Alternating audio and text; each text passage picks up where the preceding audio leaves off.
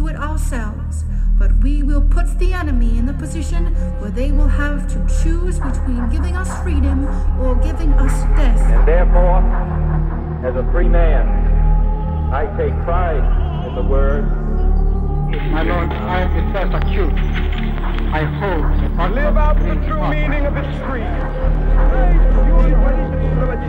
The gap between the richest 10% and the poorest 10% of this country has widened. And the communist word. This nation will rise up.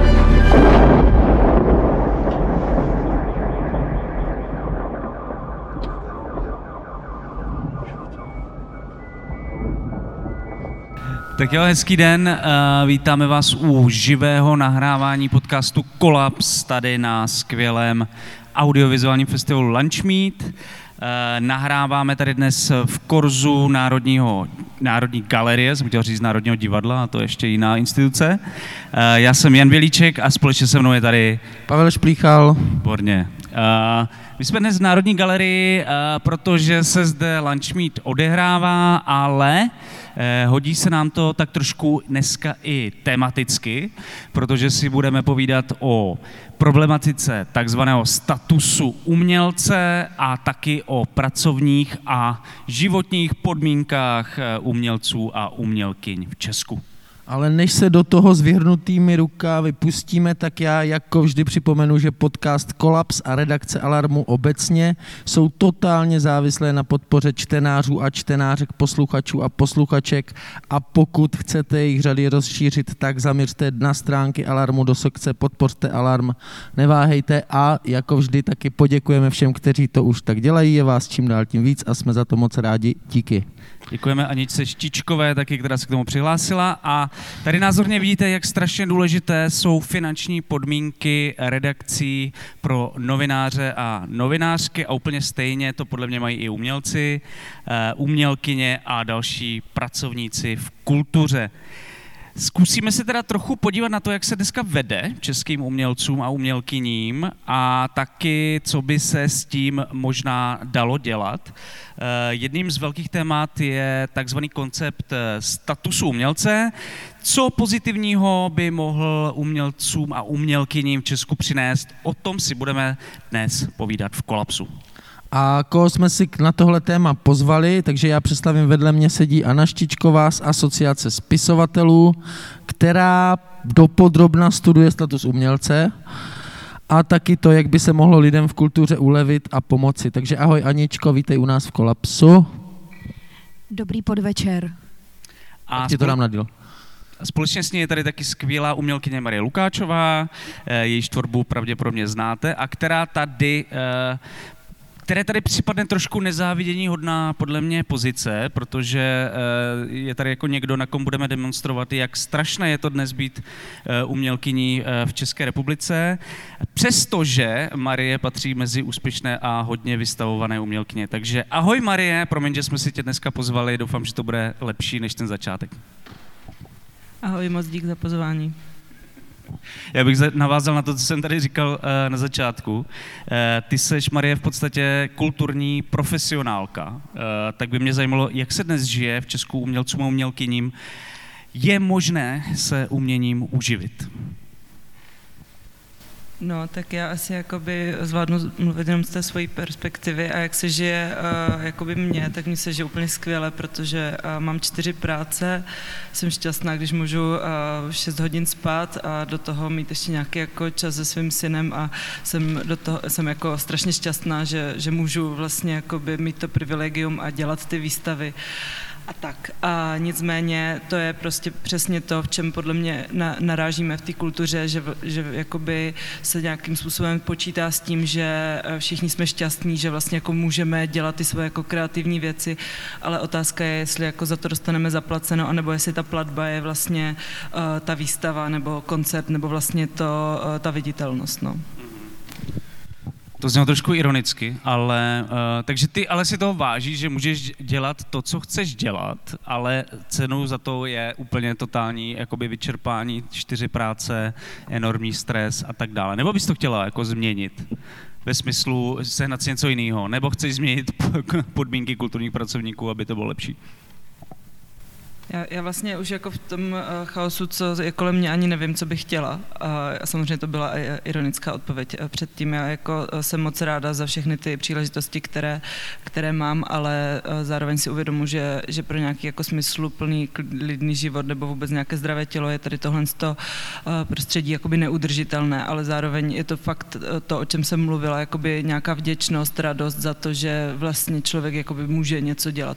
A tady tyhle ty dvě věci jdou spolu ruku v ruce a v podstatě jako vytváří ten umělecký provoz. No. Jako radost z práce, z příležitostí plus jako nekonečné vyčerpání a nekonečný stres. Ano, ty se dlouhodobě věnuješ kulturní politice v České republice a v poslední době výrazně i na Alarmu poukazuješ především na velmi tristní finanční ohodnocení lidí v kultuře. Vzpomněla by si jen tak, jestli bys vytáhla nějaký wake-up call, kdy jsi říkala, že takhle to už dál prostě nejde, že už se s tím musí něco dělat? Jo, tak moje zázemí je v literatuře, já se věnuju literatuře i umělecky, věnuju se poezii, což vlastně je, o tom asi ani nemá smysl mluvit, protože to je tak často naprosto nehonorovaná práce, že nespadá ani do aspektů statusu umělce, neuměla by, ale prostě tam ty podmínky jsou fakt tristní. Tak to je jedna oblast, kde mi přišlo, že to je jako velmi zvláštně nastaveno. A druhá věc je to, co říkala Marie, že v podstatě, abyste se stali takzvaně profesionálním umělcem, tak zase zaplatíte obří daň toho, že máte problém se uživit, a to přesto, že jste třeba to vystudovali, nebo se tomu prostě fakt věnujete na velmi vysoké profesionální úrovni. A v té literatuře já jsem se k tomu vlastně původně dostala, že mi přišlo zvláštní, že vyjde nějaká knížka, která stojí XY peněz a firma, která zprostředkuje prodej té knížky, tak si bere 50 až 60% z ceny. A to mi přišlo zvláštní. Takže jsem se začala pídit potom, jak nejdřív funguje knižní trh, jaký jsou podmínky profesionálů v literatuře nejdřív a postupně vlastně jsem se začala zajímat i o to, co by se dalo změnit, což je teda kulturní politika a nějaký systémový věci. Já doufám, že se vrátíme třeba i k tomu tvýmu iniciačnímu zážitku. Když jsi tady mluvil o wake-up callu, Pavle, tak já bych se zeptal Marie na nějaké historky z natáčení. Mě by zajímalo nějaká historka z uměleckého života, respektive nějaký moment, kdy jsi vlastně v souvislosti s tím finančním ohodnocováním už říkala, jako, že tohle fakt není normální, že se musí něco změnit a že je to naprosto tragicky a nedůstojný. No, tak já myslím, že si to vlastně říkám skoro pořád. Je to jako by koloběh takových zvláštních zarážení se nad situacema. Zároveň jakoby ta umělecká struktura nebo ten provoz je fakt jakoby organismus, který je propletený a je jako hodně těžké vlastně ukázat na viníka nebo vinici. S čímž může pomoct, doufám, jakoby status umělce. Nicméně jakoby můj oblíbený, že já vlastně pracuji, nebo já jsem kreslířka, nicméně moje výstavy obsahují hodně často nějaké jako murály, což jsou vlastně jakoby malby na stěny. A je pro mě hodně vtipný to, že když dělám jako výstavu, tak vlastně většinou dostanu peníze na barvy na ty murály a to je celý. A já tam vlastně strávím, nebo samozřejmě dostanu pak nějaký honorář za tu výstavu, který je většinou jako nějakým způsobem fixní. A já tam vlastně strávím ten čas, namaluju tam ten murál za cenu 700 korun za barvy a vlastně si říkám, jako možná bych měla dostat ještě něco za to. Samozřejmě třeba galerie už to jako nenabízí, ale potom člověk, který to po mně přetře, dostane třeba jakoby 10 000 nebo 15 000 za tady tohle jakoby úpravu té galerie zpět do původního stavu. A tak si říkám, jakoby wow. Možná bys měla dělat tenhle job, jo. Ale vlastně mě u toho napadlo, jako z čeho, jako jestli to není tajemství, ale jako vlastně z čeho žiješ, jo? Že vlastně ty výstavy evidentně jako nejsou úplně nějaká bomba, co se týče incomeu, tak jakoby, co je vlastně zdrojem těch financí na život, jako když si o tom nechceš mluvit, tak nemusíš, jo? Ale jestli to napadlo. Není tajemství prostě. Ne, já ráda hodně mluvím o svých penězích. No, tak já vlastně mám, jak jsem říkala, 4 práce a to fakt jakoby jsou 4 práce. Já mám 3 úvazky plus ještě jakoby se živím jako ilustrátorka a pak teda dělám jakoby nějak to umění po nocích. A tady jako, a vlastně 2 z těch příjmů jsou jako každoměsíční příjmy, se kterých nějak jako splácím hypotéku a snažím se z nich najíst a pak jsou to tady ty nárazové příjmy, které v kultuře asi máme všichni, že vlastně přijde nějaký honorář za výstavu nebo něco takového, nedej bože, že třeba něco před Vánocema prodá, jakoby, jo, ale to se mně moc často nestává.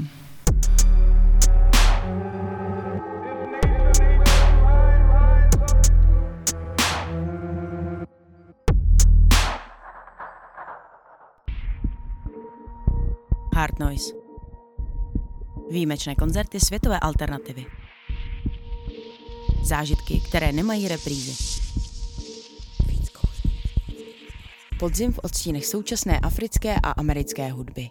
Showcase ugandského labelu Nyege Nyege, perkusivní techno projektu Nihiloxika, avantgardní pop Coco Chloe, pompézní výpověď o touze Desire Marea a klubová noc šelest s Nickem Leonem. Více na www.hardnoise.cz.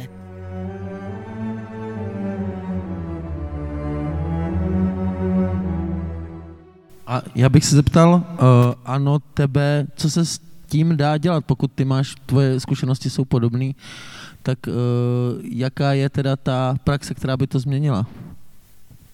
Jo, moje zkušenosti jsou úplně podobné a stejný. Prostě myslím, že zásadní problém je, že ta profesionální umělecká práce se přesunuje do těch nocí a do těch druhých až třetích směn, což je taky jako typický, ale vyžadují se ty profesionální výkony, které můžou nás reprezentovat v zahraničí, mají nějaké jako ohodnocení a tak dále, což prostě nevychází. A myslím, že se s tím dá dělat spousta věcí, ale že to, co nám jako dlouhodobě chybí, je nějaká jako změna optiky a nějaký jako mentální twist, kdy si uvědomíme, že kultura je oblast, ve které se kumuluje nějaký jako lidský, sociální, umělecký kapitál a začneme si těch lidí vážit a začneme se k nim podle toho chovat.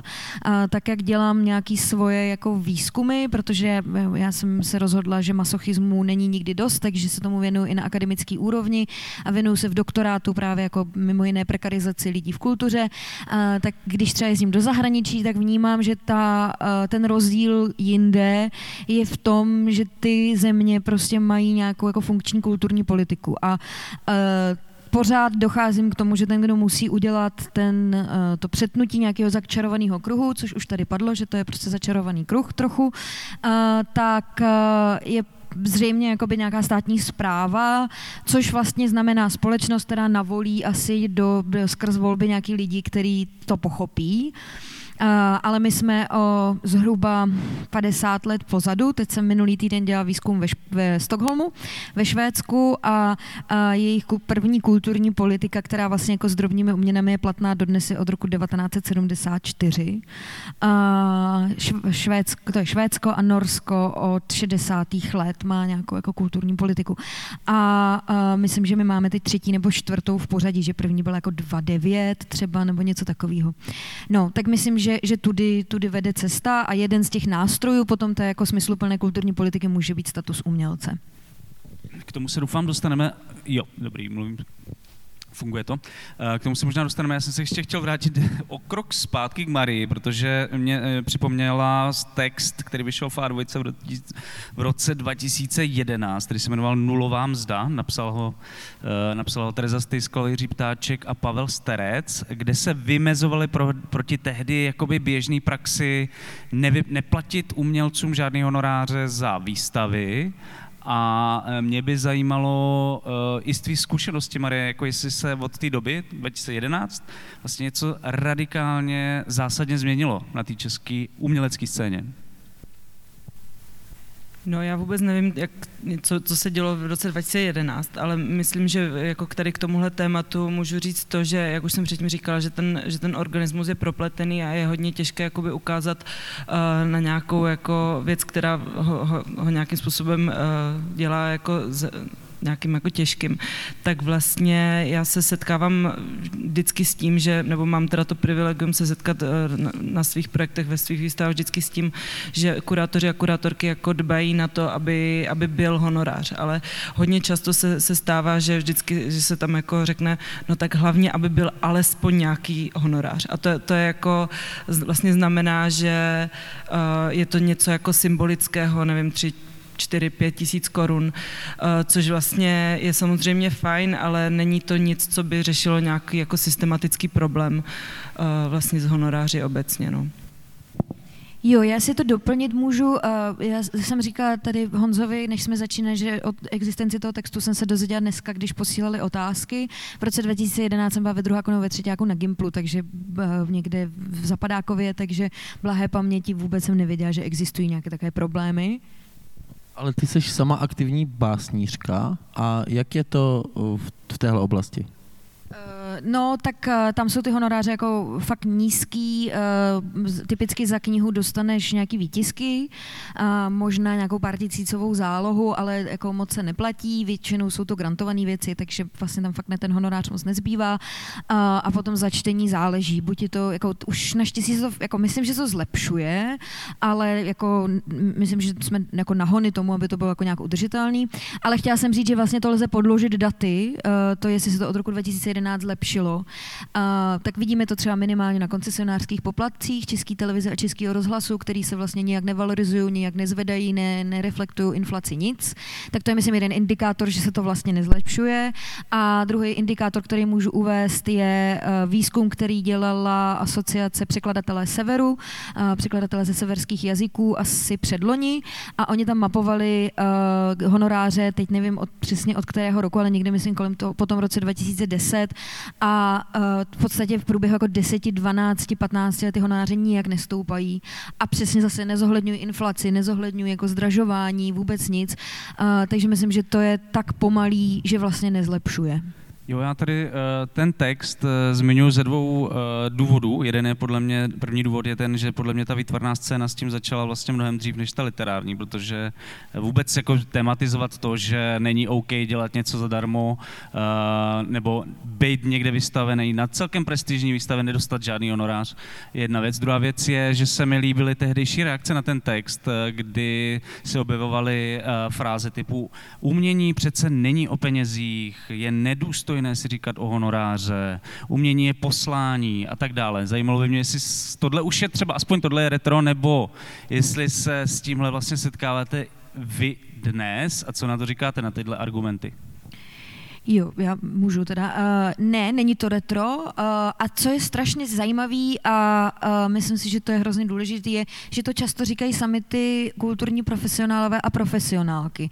Že když se na Facebooku podíváte nebo na platformě X, kam teda já chodím jenom špehovat, a podíváte na ty diskuze, tak když se tam řeší něco jako status umělce, tak se tam vždycky objeví někdo, a teď nechci zavánět žádným jako generačním tady argumentem, ale často to tak je, kdo prostě říká, ale já to dělám prostě od srdíčka a vlastně jako nefér a hrozný chtít jako honorář a proč a teď to přece děláme pro radost a tak.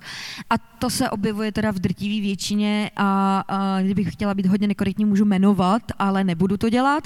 A je to fakt jako i nějaká jako nesolidarita v rámci těch oborů jednotlivých, kdy prostě vám prostě pak někdo řekne, ale já to prostě udělám za ten malý honorář nebo za žádný honorář. Vždycky se někdo najde.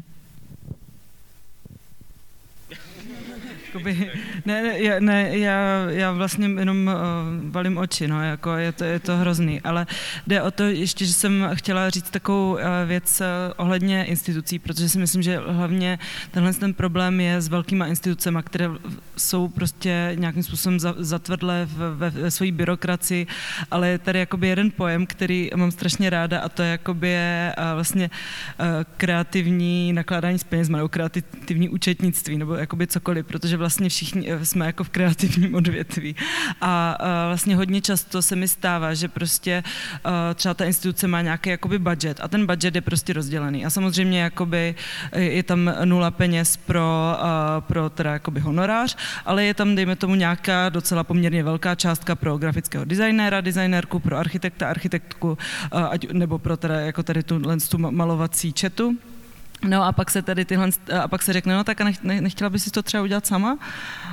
A najednou jsme jakoby tady, že vlastně, že v podstatě bych jako neřekla, že samotní ti pracovníci a pracovníci v té kultuře jako jsou ten problém, že vlastně mám pořád pocit, že si chceme jako vycházet, že to není jako, že všichni víme, že máme málo a tak nějak jako solidárně si jako ty peníze nějak jako přehrabujeme, ale že je to fakt jako institucionální velký problém, no a takže tak.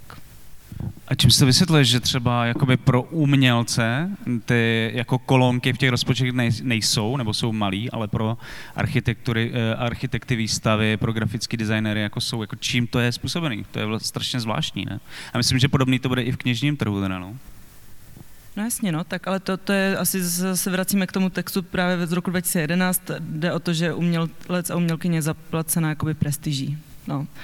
A točíme se v kruhu a vlastně jakoby ono se tak trošku předpokládá, že třeba jakoby z toho se něco prodá, nebo já nevím, nebo přijde jako nový člověk, který toho umělce umělkyni pozve na další výstavu. Je to úplně jako scestné přemýšlení o jakoby výstavách, když přece jenom jako já na výstavě pracuju třeba 3 měsíce a pak dostanu honorář 30 000 korun, je jako, zdalo by se říct, že vlastně je to jako v pohodě honorář, ale potom ten počet práce je úplně jako neskutečný a já mám takové hodiny.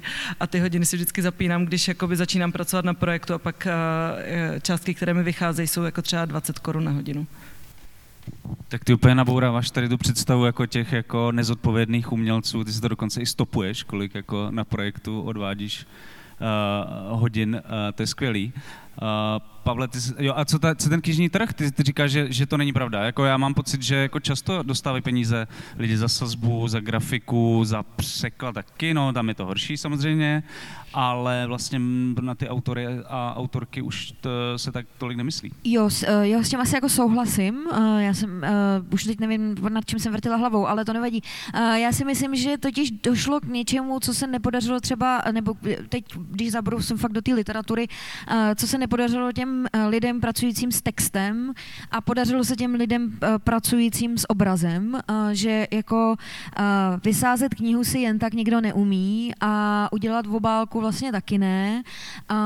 A mám pocit, že je to třeba možná i v těch jako reklamkách, jo? Že prostě jako ty grafici a grafičky, ale to je jako můj dojem a nemám to, jako oni by samozřejmě říkají, že mají taky málo a za knižní grafiku mají určitě málo, že prostě přece jenom už nějak jako počítáme s tím, že to se musí zaplatit, zatímco korektura se může prostě škrtnout, že jo. To prostě někdo přeháká mi večer jako nějaký kamarádka, jak to bude vypadat, nebo se to prostě vůbec neudělá a tím se na tom dá jako poškrtat. A ten autor v té literatuře prostě spadá do té sekce text, to znamená, on může být rád, nebo ona může být ráda, že vyjde text, takže co?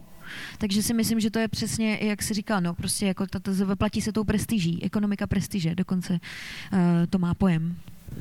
Jo, ne, ještě bych jakoby doplnila další jako slovo a to je srovnání, že vlastně když máte teda malířskou četu, tak ta malířská četa moc dobře ví, kolik se jakoby naúčtovat vlastně za vymalování nějakého jakoby prostoru nebo grafický designéři jako jsou líp i architekti jako placený než ty umělci a umělkyně, protože právě jako mají srovnání s tím reálným světem a vlastně jako nebudou pracovat za třetinovou mzdu, když by mohli pracovat za nějakou jako normální mzdu svoji. A vlastně teďka jako tady nastává ten střet toho času, práce a všeho a vlastně ten jako umělec a umělkyně jako nemá vlastně ten střet s nějakým jako reálným provozem, ta práce se odehrává v galeriích nebo třeba na nějakém veřejném prostoru, ale je vlastně spjatá s uměleckým provozem, takže to je problém, no. No ale ty sama říkáš, že ti to vychází na 20 korun za hodinu a přesto to pořád děláš, takže ty to srovnání máš, takže by mě zajímalo, co tě jako žene dopředu. Ona chce tu prestiž, to je jasný. Jo. Jsem vlastně docela taková potvora, no, ale nic, já tady tohle počítadlo mám, když jakoby samozřejmě pro sebe, abych jako věděla, že to nemám přehánět, ale taky, když potom nastane nějaký problém a jsem vlastně k něčemu tlačená, tak je to, jako těch 20 korun se mi stalo jednou, jo, ale jde o to, že vlastně mám nějaký pak podklad jako pro nějaké vyjednávání, no.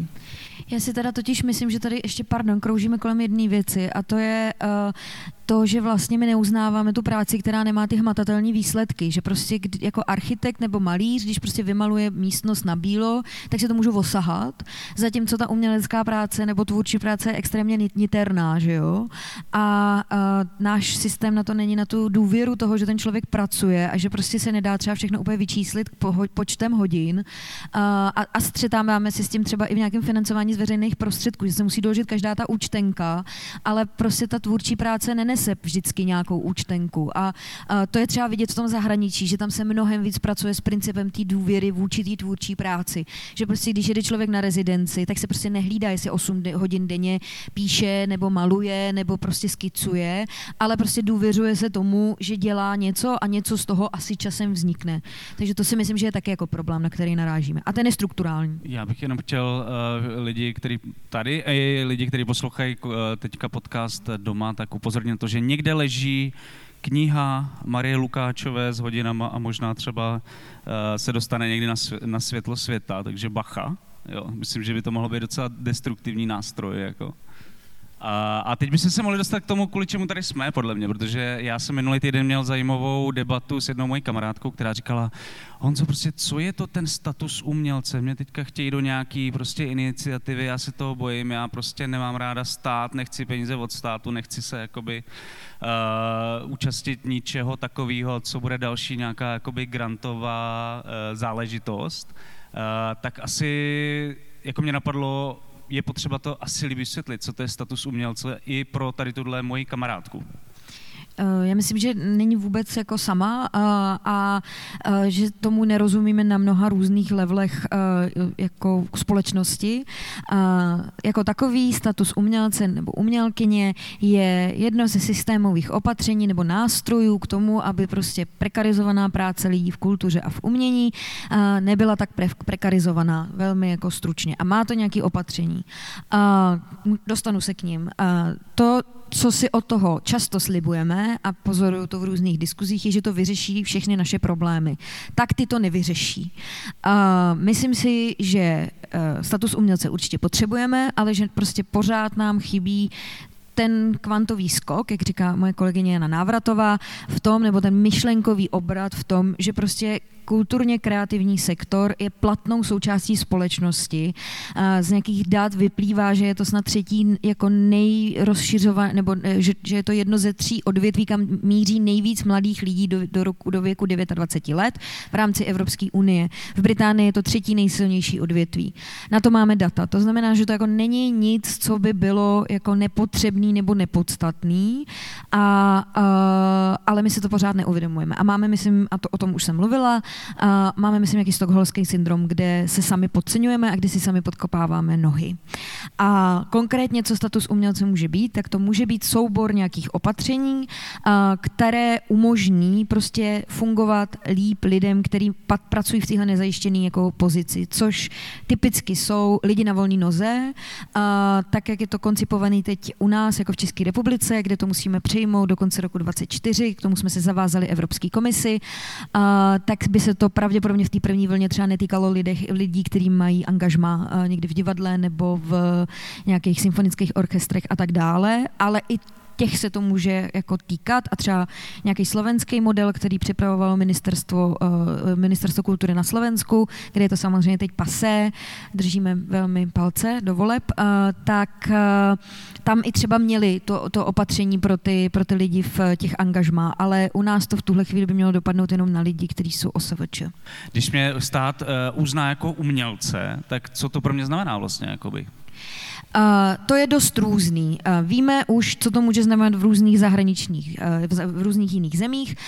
Jednak můžou to být různý přístupy. Takže když to vezmu nějak jako teda po zemích, tak třeba Rakousko přistupuje k tomu tak, že si v podstatě nastavuje nějaký takzvaně férový odměny, vytváří ve spolupráci s jednotlivýma vládama, oni mají, že takový to, co má Německo, že mají ty silní jako regionální vlády a pak mají tu jednu centrální centrální, tak ve spolupráci s nimi oni nastavují takzvaný pásma, kde je nějaký minimální důstojný honorář, nějaký jako průměrný honorář, nějaký jako velmi dobrý honorář a v podstatě jdou tímhle s tím směrem, což v tuhle chvíli třeba není u nás možný. My jako kulturní profesionálové bychom neměli jednolitě nebo jednohlasně vyjednávat, protože to by na nás mohl velmi snadno nastoupit antimonopolní úřad. Takže když jste překladatelka, tak se vlastně nesmíte sdružovat s dalšími nakladateli a říkat, budeme mít všichni stejný jako honoráře.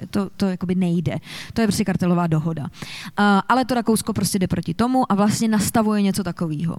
Potom je varianta třeba španělská a portugalská, kde to Španělsko s tím portugalském, ale teda taky po velkém výtlaku tamní kulturní a kreativní scény, tak prostě v podstatě vytvořili takový status, který mu říkají status kulturního profesionála, což je důležitý, protože my mluvíme o statusu umělce a umělkyně, ale v mém ideálním světě by tam měli spadnout i všichni takzvaní umělecko-techničtí pracovníci, to znamená, že prostě, nevím, jako bedňáci, zvukaři a tak dále, jako ne, ty lidi, kteří jakoby takzvaně nedělají tu kreativní činnost, bez kterých prostě to divadlo fakt neuděláte, nebo i tu knihu.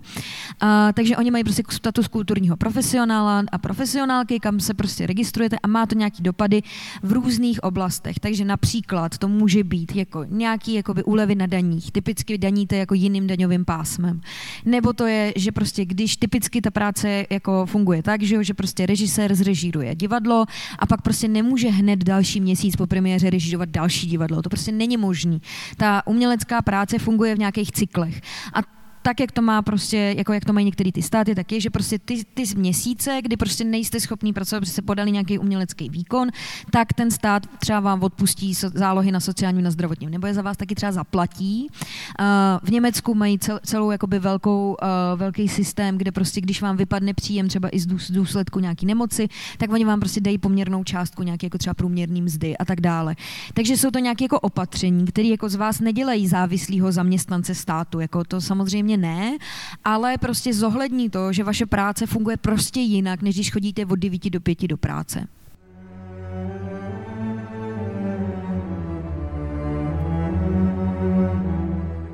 Nakladatelství Alarm vydává svou druhou knihu. Hrdinové kapitalistické práce v Evropě jsou pokračováním úspěšného reportážního projektu Saši Úlové.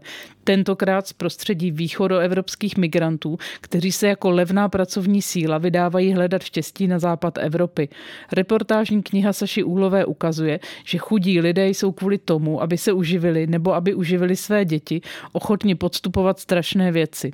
A také, že platová nerovnost mezi východem a západem Evropy je dlouhodobě neudržitelná a ohrožuje evropskou integraci. Pořiďte si knihu na e-shopu Alarmu e-shop.deníkalarm.cz.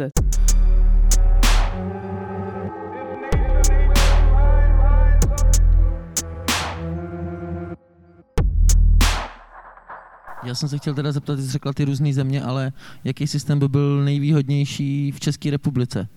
To jako já nevím, nebo respektive na to se názory samozřejmě různí, můžu říct nějakou jako svojí ideální vizi. Já si prostě myslím, že to musí zahrnovat právě i ty umělecko-technické pracovníky, že by to mělo mít ty řešení v té sociální oblasti, v té jako daňové oblasti, protože prostě tady jsou nějak jako rozrůzněny ty daňové pásma. Vím, že jako ty překladatelé daní něco nějak a něco nějak jinak a ty knihy jsou zrovna jako myslím méně výhodný, ale jako a vím, že třeba je problém potom, když je překladatelka OSVČ a narodí si dítě, tak vlastně nic a musí dál platit sociální, zdravotní, tak jako vůbec prostě jako zohlednit to, že ta práce funguje prostě jinak ale k tomu prostě musí být navázaný další systém podpory, jo, prostě já nevím, třeba jako systémový stipendia, což my nemáme prostě, jo, nebo rezidenční pobyty. My máme nějaké jako jednotlivé věci, ale vlastně to není úplně systémově udělaný. Takže to není jako jenom právě samotný status umělce. Jo, a ještě jsem zapomněla říct, jakou to má jako právní formu.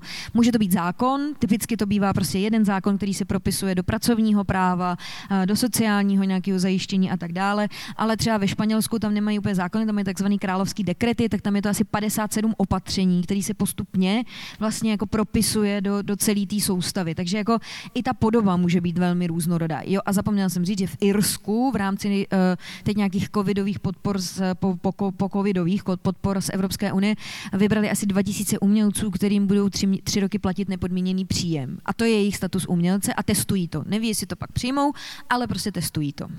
To je super, to budeme sledovat. A my jsme mluvili o tom, že už se to má uzavřít nebo nějakým způsobem dostat do české legislativy příští rok. Tak jak to teď vypadá vlastně? Jako co je nějaký návrh, který v Česku je možný, že se schválí? Jo, tak my jsme se zavázali teda v rámci takzvaného Národního plánu obnovy, což jsou ty pocovidové podpory k Evropské komisi. Předchozí vláda slíbila, že to přijmeme do konce roku 2024, což reálně znamená, že do legislativního procesu nebo na legislativním plánu vlády je to na prosinec letošního roku. To znamená konec září, máme na to 2 měsíce. A zatím jsem nic neviděla ještě úplně. Viděla jsem nějaký velmi jako základní podoby. Ale tak, jak jsem to pochopila a tak, jak o tom ostatně mluví i pan ministr, myslím, že to zmiňoval někde, nevím, v létě, v červenci, to představoval právě vládě a i to pak někde komentoval v médiích, tak by měl vzniknout takzvaný registr, což je něco, co vlastně bývali chtěli Slováci, respektive oni si to zavedli během covidu, ale nějak už to nedotáhli, protože taky změnil trošku politický vítr. Registr, kam se registrujete a pokud splníte nějaké podmínky, protože samozřejmě pro získání statusu umělce jsou nějaké podmínky, což zase můžete k tomu přistoupit kvalitativně anebo kvantitativně, to znamená, sejde se komise a řekne, ano, tenhle člověk má nárok a tenhle nemá nárok, což je třeba za mě rizikový. Já s tímhle opatřením nesouhlasím, protože si myslím, že je zneužitelný. Takže naštěstí se vydáváme tou kvantitativní cestou, kdy prostě po splnění nějakých podmínek, ještě úplně asi nevíme jakých, vám bude přiznaný status umělce a vy se budete moct registrovat do toho registru. Co z toho bude vyplývat dál, nevíme, asi nic. Ta podoba, takže by tady hrozila jako v té horší variantě jako nějaká komise, která bude určovat, jestli jsi umělec nebo ne. Jo, jako je to taky nějaký jako legitimní přístup, mají to, jako jsou to... A třeba bys tam seděl, Honzo. Já o tom budu rozhodovat. Honzo, bychom se domluvili potom nějak. Takže...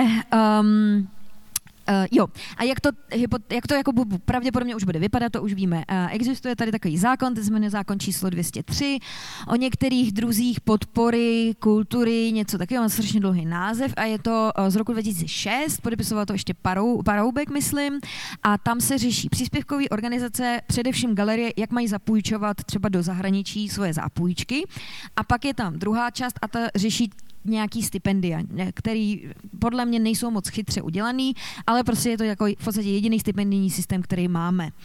A k tomu se přidá třetí část, prostě aby se to stihlo, ten legislativní proces je dlouhý, tak aby se to stihlo, tak nebude samostatný zákon, ale bude aktualizace zákona číslo 203. Což jako v konečném důsledku stačí napsat, že umělci mají mít speciální status, a tím to skončí a můžeme si odkliknout, že to máme. Tak to snad takhle nebude. Měl by vzniknout ten registr a tak, jak jsem to já slyšela z úst náměstka ministra nebo vedoucího sekce živého umění, tak říkal, že by tam mělo být, že teda jako umělci mají mít jako status umělce na základě asi i jako čeho a potom by tam mělo být, že v případě vyšší moci, tak je stát povinen se o ně postarat. To znamená, kdyby přišla pandemie 124, tak ten stát už bude mít jako kolonku na to, že prostě vismajor může prostě se postarat, nebo měl by se postarat o svoje umělce. Ale nic víc tam asi nebude, se obávám. A oni jako říkají, že tam budou pak nějaké jako důvodové zprávy, prostě návrhy na ty systémové podpory ve smyslu jako rezidencí, stipendií a tak, ale to už nebude součástí toho zákona. No, teď tady mluvila hodně dlouho Anička a já bych se chtěl vrátit Marii, protože mě zajímalo, co z toho, co tady dneska padlo, nebo co teď tady Anička zmiňovalo, by tobě jako přišlo nějak smysluplný, nebo co by ti pomohlo v tvý práci. No, já myslím, že jako by bylo fajn jako umělkyně vědět, že mám nárok na nějaký důchod, na to, že když třeba náhodou budu mít dítě, tak dostanu rodičovský příspěvek nebo mateřskou.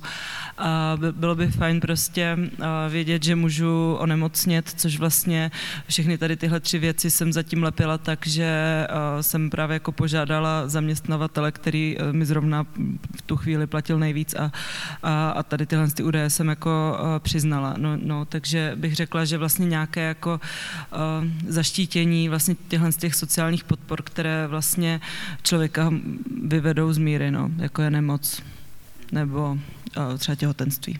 Což by tam přesně být mělo. V ideálním případě mluví se třeba ještě o druhé kariéře, což se typicky týká lidí v performativním umění, jako jsou tanečníci, kdy prostě ve 30 baletka dotančí a co dál, tak tomu se pak říká takzvaná druhá kariéra, takže ta by tam třeba měla mít a přesně jako ten případ té nemoci, což je to, co třeba já jsem se na to ministerstvu ptala a na to tu odpověď nemám, co jako vis major, když si prostě jako baletka zlomí, nebo ty si zlomíš ruku a nemůžeš prostě objektivně dělat muraly, protože prostě jako máš zlomenou ruku, tak jestli to je teda vis major a máš nárok na podporu, to furt nevím, ale podle mě by to tak být mělo, ale nevím. Ale ano, jakoby třeba v tom Španělsku a v tom Portugalsku to tak prostě je, že ten stát se o ty lidi postará, platí jim prostě nemocenskou, protože nemají zaměstnavatele, typicky ty lidi na volné noze, tak se prostě o to stará ten stát. Jo, já bych jenom ještě doplnila, vzhledem jakoby k takovým jako krizovým situacím, které jsem zmínila předtím, tak samozřejmě by nejvíc pomohla jakoby realizace, přesně tohle slovo, těžký stejně jako ten proces, tak vlastně nějaké jako grantové podpory, nebo vůbec podpory té práce, která jakoby myslím si, že není vlastně dostatečná v současném českém jako kontextu a vlastně vůbec jako podpory projektu, práce a tak.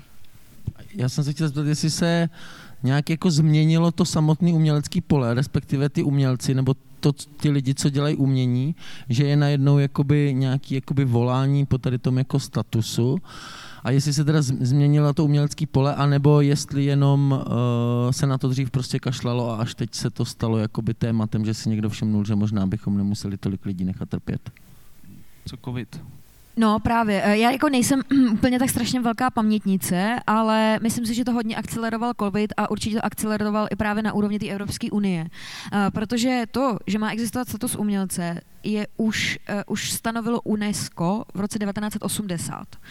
Ale vždycky bylo něco důležitějšího a ten covid vlastně akceleroval to, že opravdu je to jako strašně nezajištěná práce a zároveň strašně jako důležitá. Prostě Evropská unie si myslí, že kultura je jako nesmírně důležitá pro demokracii a pro sebevědomou občanskou společnost. Má to prostě v různých svých materiálech.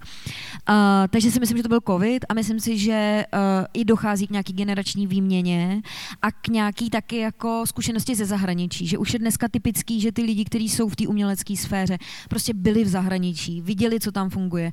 Jako u nás ten příklad třeba těch překladatelů severu, který prostě tak moc jezdili na sever, až zjistili, že taky chtějí ty věci, co tam mají takhle super na tu podporu té kultury a literatury obzvlášť, tak si vlastně jako, protože jim přišlo, že obec překladatelů nic pořádného nedělá, tak si vlastně založili vlastní asociaci. Tím ale nepřímo rozhýbali i tu jako tou obecnou asociaci a fakt jakoby frčí, jo.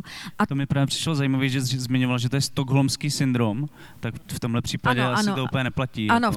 v tomhle je to stockholmský syndrom v pozitivním slova smyslu, ale zároveň pořád se jako setkáváme s tím, že když jakoby já někomu říkám vstup do asociace spisovatelů, tak se dozvím, že už byl v Pioníru nebo ve Svazarmu a že prostě se družit nebude a že vlastně by tam stejně nic nedělal nebo nedělala a že by měla výčitky. A říkám, no ale ten tvůj poplatek umožní, že my se tomu budeme moc věnovat víc, prostě, jo, a že to si myslím, že se pomalu mění. Takže myslím, že je to i nějaký jako obecný twist a že covid tomu pomohl. A možná, co ty překladatelé tak skvělýho dělají? Ty překladatelé mají strašně energie, udělali v podstatě jeden z prvních výzkumů, který byl fakt podložený jako tvrdýma datama o těch honorářích a o těch podmínkách. Měli projekt, v rámci kterého posadili k jednomu stolu překladatele s nakladatelema, začali prostě dělat věci, které jsou jako od nás na západ, ale i třeba na východ. Ve Slovinsku spousta věcí taky funguje. Strašně jako běžný, nebo úplně běžný a u nás vlastně tak běžný nejsou a mají prostě energii a jako dělají jako jsou hrozně aktivní, no. Oni jako, a i třeba vstupují do toho statusu umělce teď intenzivně. No, když jsi mluvila o tom přehodnocení té grantové politiky, tak jsem si vzpomněl zase na další jako konverzaci s jednou kamarádkou, která říkala, že vlastně ty jako spisovatel můžeš, na knihu dostaneš, myslím, tak 50, maximálně 100 000 korun na tvorbu, což je tak na 3 měsíce a můžeš si o tenhle grant žádat 2krát v životě, nebo něco takového, jako je to prostě docela šílený. To jsou ty stipendia na základě zákona číslo 203 a to by se teda mělo, doufám, změnit, protože ministerstvo říká, že tím, že bude novelizovat tenhle zákon, tak vyndá tu podmínku o tom 2krát za život. Ale ano, myslím, že je to 100 000 maximálně na román. Ještě tam byly taky škály, jakože na poezii to bylo 30 000, na delší text 50 a na román 100. To já jsem hodně jakoby byla z toho rozčilená, takže to už myslím vyndali, že už to jakoby, no to není v tom zákoně, ale bylo to v těch, jakoby bylo doporučeno, pokud píšete sbírku básní, žádat jenom o 30 000. Ale to myslím, že už jakoby není tam, takže to se třeba podařilo, jo? Že vlastně to ministerstvo se uvědomilo, že to jako nedává úplně smysl, ale to je právě ten problém, že my vlastně jako systémově máme jenom tyhle stipendia, jsou ještě navíc jenom pro výtvarný umělce, spisovatele, pak má, ale ne, není to pravda, mají i něco hudba, i něco divadlo, ale jsou vlastně jako hrozně jednorázový. Zatímco třeba Slovensko má prostě fond na podporu umění, což je klasický takzvaný Arts Council, to je umělecká rada, což jsou instituce, které fungují v zahraničí jako desítky let, myslím první byl britský a funguje to opravdu jako ve většině zemí a to jsou většinou servisní organizace, které přerozdělují jako stipendia, granty a tak dále, ale my máme státní fond kultury, ale je nefunkční, takže myslím, že i ta změna těch grantových podmínek se prostě pojí s tím, že se změní ten systém.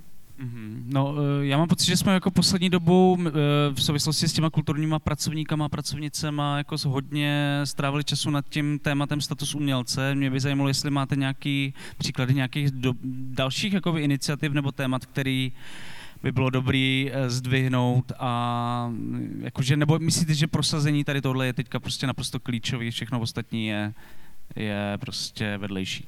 No já si myslím, že ne, jako, já si myslím, že to je důležitý, protože prostě teď na nás bude tlačit ta Evropská komise, což nám dává jako v podstatě dobrou příležitost nějaké věci změnit, ale nevím, jestli úplně jako nezůstane jako napůl nepromarněná, to se prostě uvidí, ale já si myslím, že prostě to začíná opravdu od dobrý kulturní politiky a tu máme do roku 25 teď napsanou, už by se měla začít psát nová, prý už se to nějak jako chystá, ale že to je vůbec o tom, že ten stát si prostě přizve i ten kulturní sektor, ty asociace, ty lidi, kteří se tomu prostě věnují a bude brát jako partnera, ne jako nepřítele, ale zatím úplně jako, už si myslím, že se to taky trochu láme, ale že prostě teď se to týká hodně statusu umělce, protože to nás teď pálí, protože nechceme vracet ty miliardy, které jsme na to dostali. Já jsem to zdvihl hlavně kvůli tomu, že jestli není na místě taky jako vlastně trošku tlumit to nadšení z toho, že se třeba něco takového zavede, nebo jestli se to zavede, ale jako jestli vlastně to nechápeme jako takový všelek, který vyřeší všechny problémy a jako místo toho, jakože se vlastně třeba za stolik pro ty umělce jako nestane. No to jsem říkala, že to není samospásný a že to je jedno z mnoha opatření, které by měly proběhnout a určitě já se jako dokonce obávám, že se nestane vlastně nic. Ta registrace do toho registru... To zní skvělé, Aničko. Že ta registrace do toho registru by měla zůstat dobrovolná, pokud jsem to dobře pochopila, tak jak o tom mluvil, myslím, pan ministr v červnu při manifestaci před ministerstvem a nevím, jestli to by přímo on, teď bych mu rada vkládala do úst něco, co neříká, ale pochopila jsem, že by měla zůstat dobrovolná a pokud prostě na to nebudou navázány ty další systémové opatření, o kterých jsem mluvila. A to prostě znamená, že to ministerstvo kultury, prostě, který není silový ministerstvo, musí vlastně do toho vtáhnout dvě jiný zásadní ministerstva a to je prostě MPSV a MF. Jenomže z MF, když tam jako vznesete dotaz, tak oni se zeptají, ministerstvo financí a ministerstvo práce a sociálních věcí, tak se vlastně zeptají, kolik to bude stát. No ale jako my to neumíme úplně spočítat, jo? Nebo jako já to neumím, ale prostě to ministerstvo pak zavolá nám a řekne, kolik to bude stát. Ale jakoby já nevím, jako my nemáme ani data. Jo? Jako už to začíná od toho, že prostě všude se říká, data jsou nová ropa, ale my vlastně neumíme pořádně jako v České republice data sbírat. Jo? Počkej, takže ve výsledku jako když si tě chápu správně, tak vznikne nějaká dobrovolný registr umělců, kam se jako můžeš zapsat a nic to neznamená.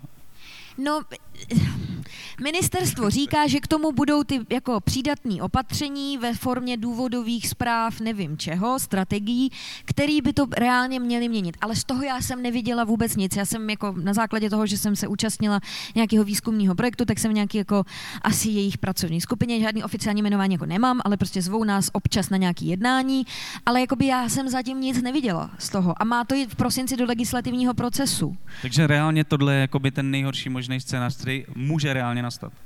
Že se nezmění nic? No, že to bude jakoby nějaký registr, kam se zapíšeš a nic to neznamená. Jo, to si myslím, že to není jako nejhorší scénář, že se to může stát, protože vlastně nikdo nebude moc vědět.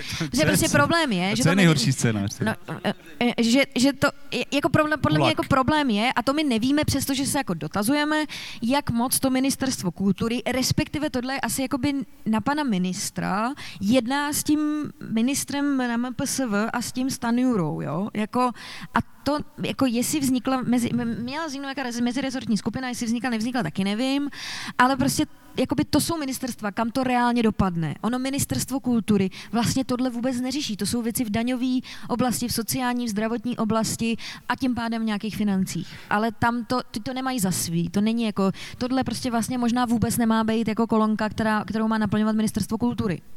Pan Baxa tady není, ale prej nás občas poslouchá, tak když si to poslechne dneska, tak ať dá vědět, může mi napsat na mail. Docela mě zajímá jeho vyjádření k tomuhle.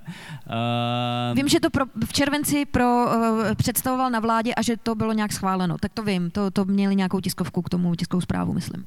Já jsem rád, že jsme mohli vlastně strávit čas diskuzí nad konceptem, který pravděpodobně vůbec nic nezmění, a pokud nic nezmění, tak to není ta nejhorší varianta. Že budou ještě horší varianty.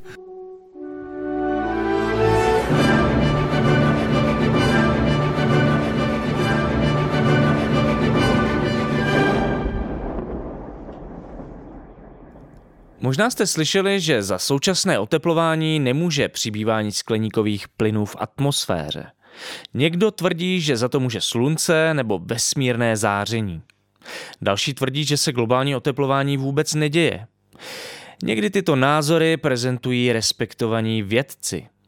Naprostá většina klimatologických výzkumů ale už dlouho tvrdí, že dochází ke klimatickým změnám, které má na svědomí lidská aktivita.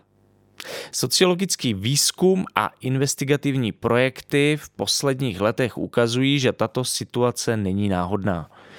Množství prací odhaluje propracovanou politickou strategii, která má za cíl chránit zájmy fosilního průmyslu. Jejím základním nástrojem je právě vytváření zmatku. Nová kniha Alarmu a nakladatelství Utopia Libry od Vojtěcha Pecky s názvem Továrna na lži ukazuje na konkrétních příkladech z českého i světového kontextu, jak funguje výroba klimatických dezinformací. Pořiďte si knihu na e-shopu Alarmu e-shop.denikalarm.cz.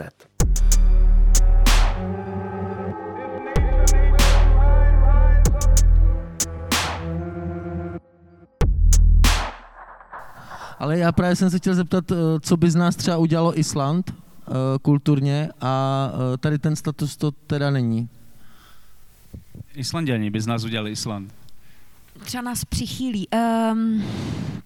To je otázka, na kterou kdybych našla odpověď, tak myslím, že můžu být z fleku ministryně kultury a nevím, prostě já, jako když tam koukám na to, co si oni mají ve svých kulturních politikách, nebo když si s těma lidma bavíš, tak prostě vidíš, že oni, jako Islanděnů je 400 000, teď jsem koukala, asi 375 000 a Islanděni se rozhodli, že jejich literatura bude světová. Před několika desítkama let, stejně jako Noři, stejně jako Švédi. Když tenhle argument řeknu, tak si dozvím, že Noři mají ropu. Ráda bych tenhle argument jako vyvrátila, protože ropu mají ze 70. let, ale tu kulturní politiku už si nastavili v 60. letech a Švédi a Islanděni a Finové a Dáni nemají ropu. Mají jako rybolov, třeba někteří z nich, a někteří ani to ne. A opravdu docházím stále tak ty takticky vynechala Norsko? No, Norsko má ropu, ano, Norsko má ropu. Ne, jako, to já nezpochybnuju, že Norsko má ropu, ale já si opravdu tak, jak znovu a znovu, a teď jsem si to ověřila v tom Švédsku, prostě docházím k tomu, že musíme si prostě připustit, že ta kultura je důležitá. Že dokud tohle jako ta společnost aktivně, mentálně neudělá, tak se prostě nic nezmění. A teď já tady mám tu speciální otázku, kterou určitě Marie strašně nenávidí, ale určitě ji furt dostává, že tady je ten argument jako, proč by měl stát podporovat umělce? K čemu nám vlastně jsou? Jak si na to zodpovídáš sama sobě? Nebo říkáš fuck off? Nebo co říkáš vlastně na tyhle otázky? To mě docela zajímalo. To je strašný, jo, ale jako při téhle otázce se proměním prostě v pravičačku. Jo, mám dvě pravicové odpovědi. První Ne, ptají se jakoby to lidi. To se ptají všichni. Ptají se všichni, ale jakoby, mám pocit, že většinou lidí, co to neznají, jsou přesně jakoby moji příbuzní, se kterými nemám třeba úplně meč politický.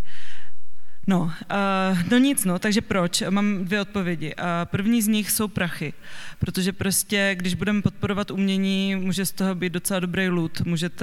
Můžete jakoby si koupit umčo a za 20 let ho prodáte jako s takovým obratem možná ještě lepším než jakoby nějaký dům. Proto nedostáváš ty honoráře za ty výstavy, ale...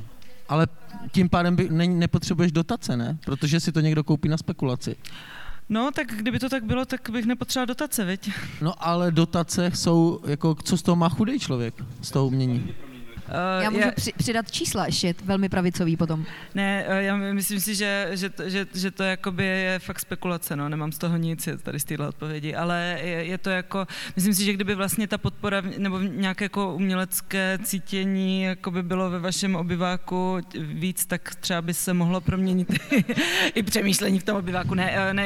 Ale je to jakoby fakt, že vlastně určitý jako segment vlastně toho umění jde zpeněžit, tak proč podporovat umění, tak pro prachy.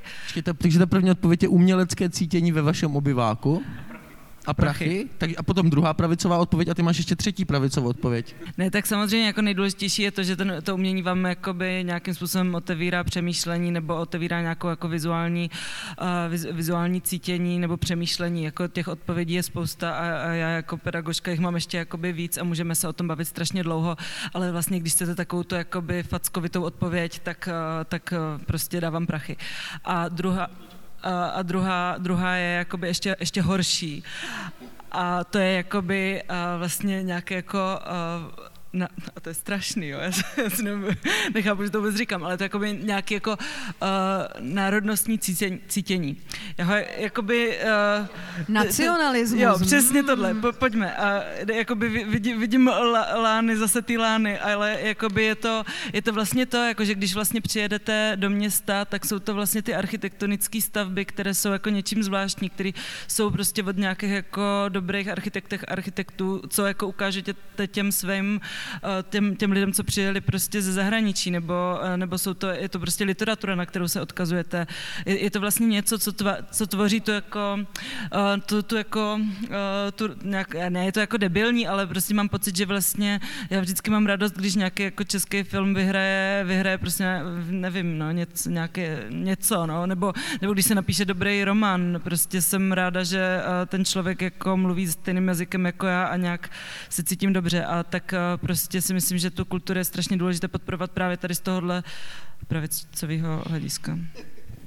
Děkujeme za nejdřív pravicovou a pak nacionalistickou odpověď, ale já myslím, že to je asi důvod, proč se třeba ti Islanďani rozhodli, že budou financovat umění tak, jako financují, protože to jako zvyšuje nějakou vizibilitu toho státu ve světě, to je jako jasný. No. Jo, já jestli to můžu doplnit, tak kultura může být nástrojem takzvané soft diplomacie, to znamená, vy můžete velmi snadno exportovat, je to hrozný, jo, ale pokud budu mluvit tím neoliberálním jazykem, na chvilku se jako zapnu, tak prostě můžete exportovat samozřejmě jako a přesně s nějakým těmhle jako nacionalistickým, což mi se jako vůbec se mi to nelíbí, jo, ale a jsem velmi opatrná, ale prostě jo, ty Islanděni, je jich prostě 400 000 a oni nechtějí, aby ten jazyk zanikl. A ten nástroj, jak tomu zabránit, je tu literaturu prostě tak naboostovat, že ji budou číst všichni prostě v půlce světa. A jim se to podařilo. Tak to je jako jedna věc, takže to je jako nějaký soft tady materiál. Druhá věc, že mě vždycky fascinuje, že se na tohle jako ptají všichni umělci a nikdo se na to neptá sportovců, jo? Prostě nikdo se nezeptá někoho, kdo vyhrává olympiádu, anebo ani nemusí, jako čím přispívá k společnosti. Prostě pak jednou si jede někdo dobře nějakou jako sjezdovku, vyhraje zlatou medaili, všichni pláčeme, dojímáme se, máme tady ten jako národnostní moment, ale vlastně jako se vůbec nespochybňuje ta role jako ve společnosti, jako co přináší sport společnosti. Jasně, máme jako nějak jako zdraví, bla, bla, bla, ale tenhle tvrdý sport. Ještě jestli jenom... Bohužel teda mistrovství v jambickém verši nemáme, no. Nemáme, ale... Mega navštěvovaný třeba. Ale prostě dá se to změřit, tak to, že kultura nebo umění jako takový má sociální dopady do společnosti, zamezuje nějakým nerovnostem, podporuje inkluzivitu. Na tom máme tvrdý data. Prostě na tom jako to je nespochybnitelná role v té společnosti. Takže o čem se furt bavíme? To je nějaká jako můžeme si říct, jako já to nemám ráda, ale levicová stránka. A ta pravicová je, že prostě to je ziskový. Knižní trh má obrat 8 miliard ročně, film 12 miliard ročně. To jako není málo. Jo. A já bych chtěl právě ty levicový teda odpověď, jestli nějaký máte. Takže to je jakoby empatie, inkluzivita, citlivost k jiným způsobům prožívání světa. Co dál? Budu teď citovat Bohumila Nekolního, takového teoretika, který říká, že umění dělá jednu z velmi zásadní věcí, kterou neumí nic jiného, a že atakuje všechny jako nějaký roviny vědomí. Ratio, emoce a nějakou přesně jako empatii, city a tak dále. A to jako neumí nic jiného. To prostě umí to umění a zároveň kromě nějaké jako estetické hodnoty to právě má ten sociální dopad. A to jako lidi, jako máme arteterapii, takže a na to máme taky čísla, že to prostě pomáhá. A jako Británie prostě část jako svých peněz opravdu investuje do toho, že prostě umělci chodí do nemocnic, protože má čísla na to, že to tím lidem pomáhá se uzdravit. Jako my si neumíme změřit ty věci sami v Česku, ale tak prostě můžeme použít ty zahraniční a ty věci aplikovat. Jo, tak já bych jenom ještě teda doplnila levičáckou odpověď.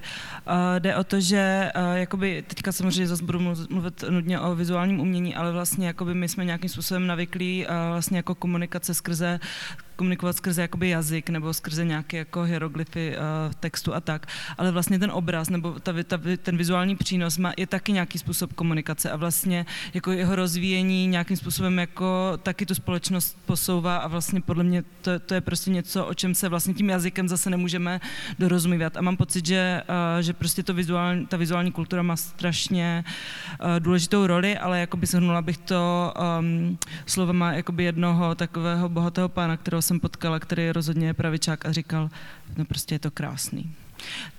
Tak asi tak. Já bych se ještě chtěl zeptat Marie vlastně, protože Anička už tady několikrát zmiňovala nějaký ty zahraniční příklady, to, jak to funguje, buď status umělce nebo podpora umění v zahraničí. Mě by zajímalo, Marie, jestli se setkala s něčím v zahraničí, co tě jakoby nadchlo a chtěla bys, aby to bylo tady. Nebo je to všude tak strašně tragicky jako v Česku?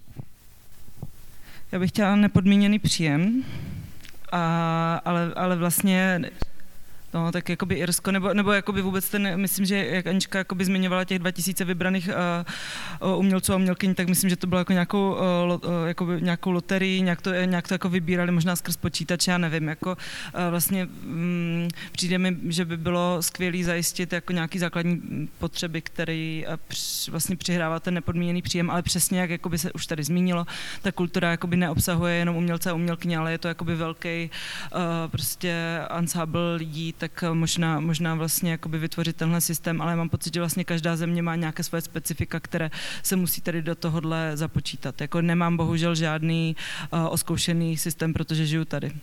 No. Já jsem se chtěl zeptat, já jsem často slýchával, ale asi já nevím, jestli to byla šuškanda nebo ne, že v Belgii mají každý, kdo vystuduje uměleckou školu, tak nějakou dobu dostává plat. Je to pravda? To nevím. Vím, že nějaký takový systém má, myslím, Francie, že jako nevím, ročně vybere si 100 lidí, kterým, když odučí nějakých XY hodin je jedno v jakém stupni vzdělávání, tak dostávají nějaký plat, mám pocit. A teď jsem mluvila se švédskou překladatelkou, která má 5letý stipendium. Na 5 let jakoby dostane každý rok, dostane jako nějakou částku.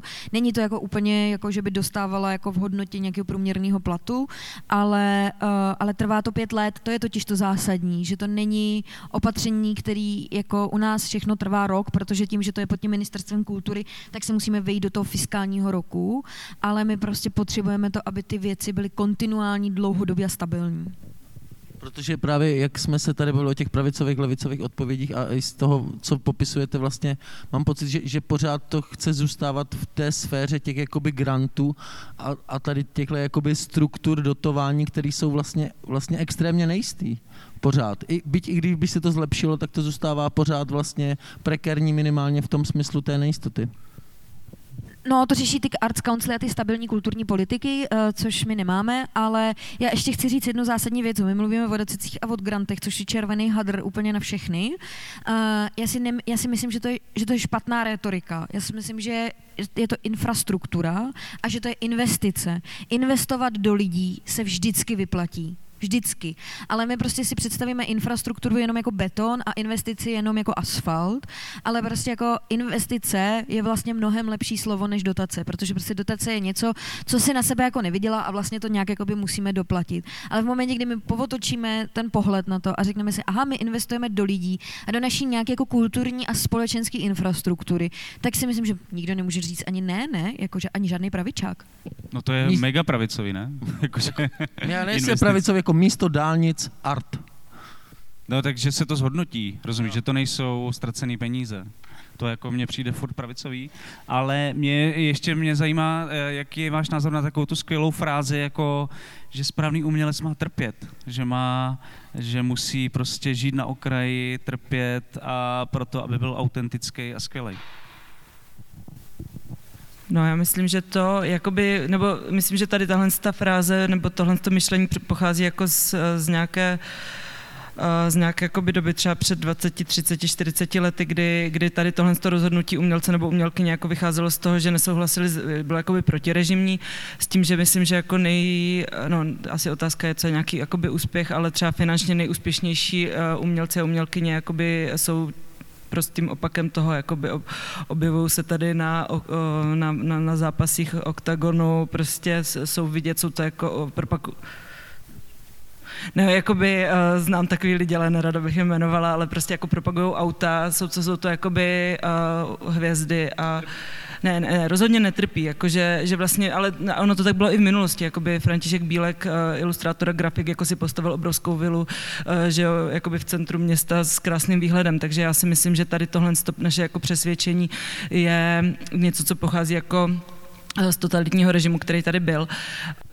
No, já si myslím, že to je čirý nesmysl a že to jako jenom podporuje to, abychom jako vlastně neříkali, že chceme jakoby normálně důstojně zaplatit, jo, jako já prostě jako nepotřebuju si postavit vilu jako Bílek, to je velmi dobrý příklad, to si někdy vypůjčím někde, ale chtěla bych jako moc normálně fungovat a normálně důstojně žít, ale to je prostě nesmysl už jenom tím, že prostě když má člověk hlad a jako jediný, co řeší je, aby prostě večer nakrmil jako děti, tak prostě nemůže tvořit, prostě to nejde a je to strašná iluze.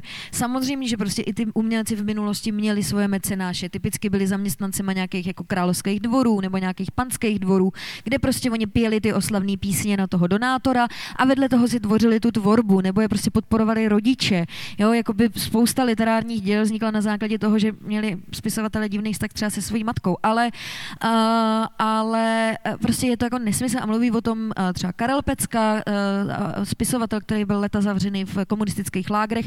Prostě když je vám zima, stojíte prostě po kotníky ve vodě, protože jste zavřený v nějakým sklepě v korekci, máte hlad a bojíte se, že umřete, což jako nechci říkat, že se bojíme, že umřeme, jo, ale prostě nemáte naplněný základní životní potřeby, tak je vám jako jedno jak umění, tak láska, tak cokoliv, protože prostě už nejste člověkem. A to, co nás prostě odděluje, je to, že prostě jsme ty lidi a v ten moment prostě jako přece nemůžeme jenom říct, jako Božena Němcová ve svý korespondenci furt píše, že nemá prachy a nemůže koupit boty svým dětem. To je prostě hrozný, když vidíte, že se to nikam neposunulo.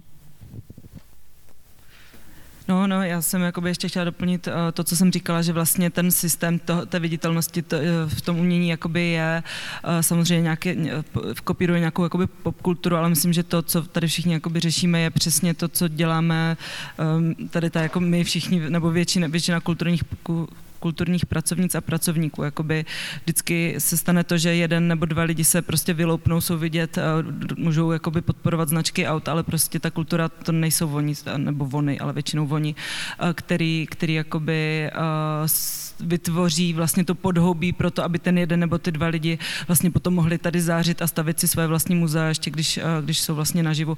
Ale je to jako velký systém propracovaných jako pozic, který nějakým způsobem jako organicky žije, no. Tak to jsem ještě chtěla říct. Takže David Černý. A Jsem jenom chtěl říct, že ty jsi mluvila, vy jste tady se vymezil těm sportovcům, myslím, že v tom sportu to vlastně často funguje dost podobně. Jsou takový ty jako 2-3 lidi, kteří jako uspějou a zbytek jako... Jestli neudělat status sportovce. Teda. Ne, to já jsem nespochybňovala vůbec jakoby práci sportovce, abych to nikdy nezvládla, já si nejradši čtu, takže jako já vůbec nemám predispozice a vůbec to nechci zpochybňovat. Já jsem jakoby to dávala do kontextu, že nikdo nespochybňuje tu roli, jo? Že prostě jakoby nikdo nechodí prostě jako umělec nebo umělkyně jde na rozhovor a stále odráží otázky o tom, proč. Ale to prostě se jakoby nikdo těch sportovců v těch jako... Teď jsem slyšela několik rozhovorů se sportovcema, nikdo se jich na to neptá. Proč kopeš do balónu? Přesně tak. Jo, a ještě jsem vlastně k tomu utrpění chtěl říct, že jsou takový ty průzkumy, že když je člověk pod finančním presem, tak se mu snižuje IQ třeba i o 20-30 bodů. Takže to není úplně nejlepší jako výchozí situace pro tvorbu umění. Třeba dobře maluje potom. Tak jdeme na poslední otázku. Kdybyste si měli vybrat jednu konkrétní věc, která by kulturní obci v Česku momentálně nejvíc pomohla, kolem který by se mohla mobilizovat a něco reálného udělat, tak co by to bylo? Můžeme říct status umělce. Klidně, Aničko, řekni status umělce. Ne, já nevím, já myslím, že to není status umělce totiž. A mám problém vybrat jednu. Nevím, jestli něco napadá, řekni první. Já totiž jednu nevyberu možná. Ty jich máš víc, jo? No, já nevím. Jako já Jak mám právě bohužel spoustu. No já prostě si myslím, že jako všeobecný uznání toho, že kulturu potřebujeme. Že prostě to je něco, bez čeho se... Že my nemáme vyřešenou základní otázku jako v rámci společnosti. Jo, já myslím, že jakoby propojit masy s uměním by bylo fajn. Dobře, to je docela pěkný. Konečně levicová odpověď. Potřebujeme propojit masy s uměním. Dneska se dozvíte spoustu pravicových argumentů a je 2 levicové, ale toho je prostě kolaps na světě, že se tam dozvíte to, co nečekáte. Tohle bylo speciální živé nahrávání Kolapsu v rámci festivalu experimentální hudby Lunchmeat, tady v Národní galerii v Korzu. Doufám, že jste se něco zajímavého nového dozvěděli. Já hrozně moc děkuju za odpovědi našim 2 skvělým hostkám. Aničce Štičkové z Asociace spisovatelů, která se pracovním podmínkám lidí pracujících v kultuře dlouhodobě věnuje. Díky, Aničko. Děkuju za pozvání. A taky umělkyni Marií Lukáčové za její postřehy k tomu, jak vypadá umělecká scéna v Česku, jak se žije a tak vůbec. Díky, Marie. Dík. Ať se to nahraje všechno. To tam máme všechno, to už kolaps pomalu končí. Děkujeme Lunchmeatu, že jsme tady dnes s vámi mohli být. Děkujeme vám, kdo jste tady dneska přišli. Děkujeme všem, kteří to posloucháte. Děkujeme publiku, podporujte Alarm, poslouchejte naše podcasty, čtěte naše texty a budeme se těšit zase příště. My jdeme asi s Pavlem na parket, ne? Čest. Díky, mějte se.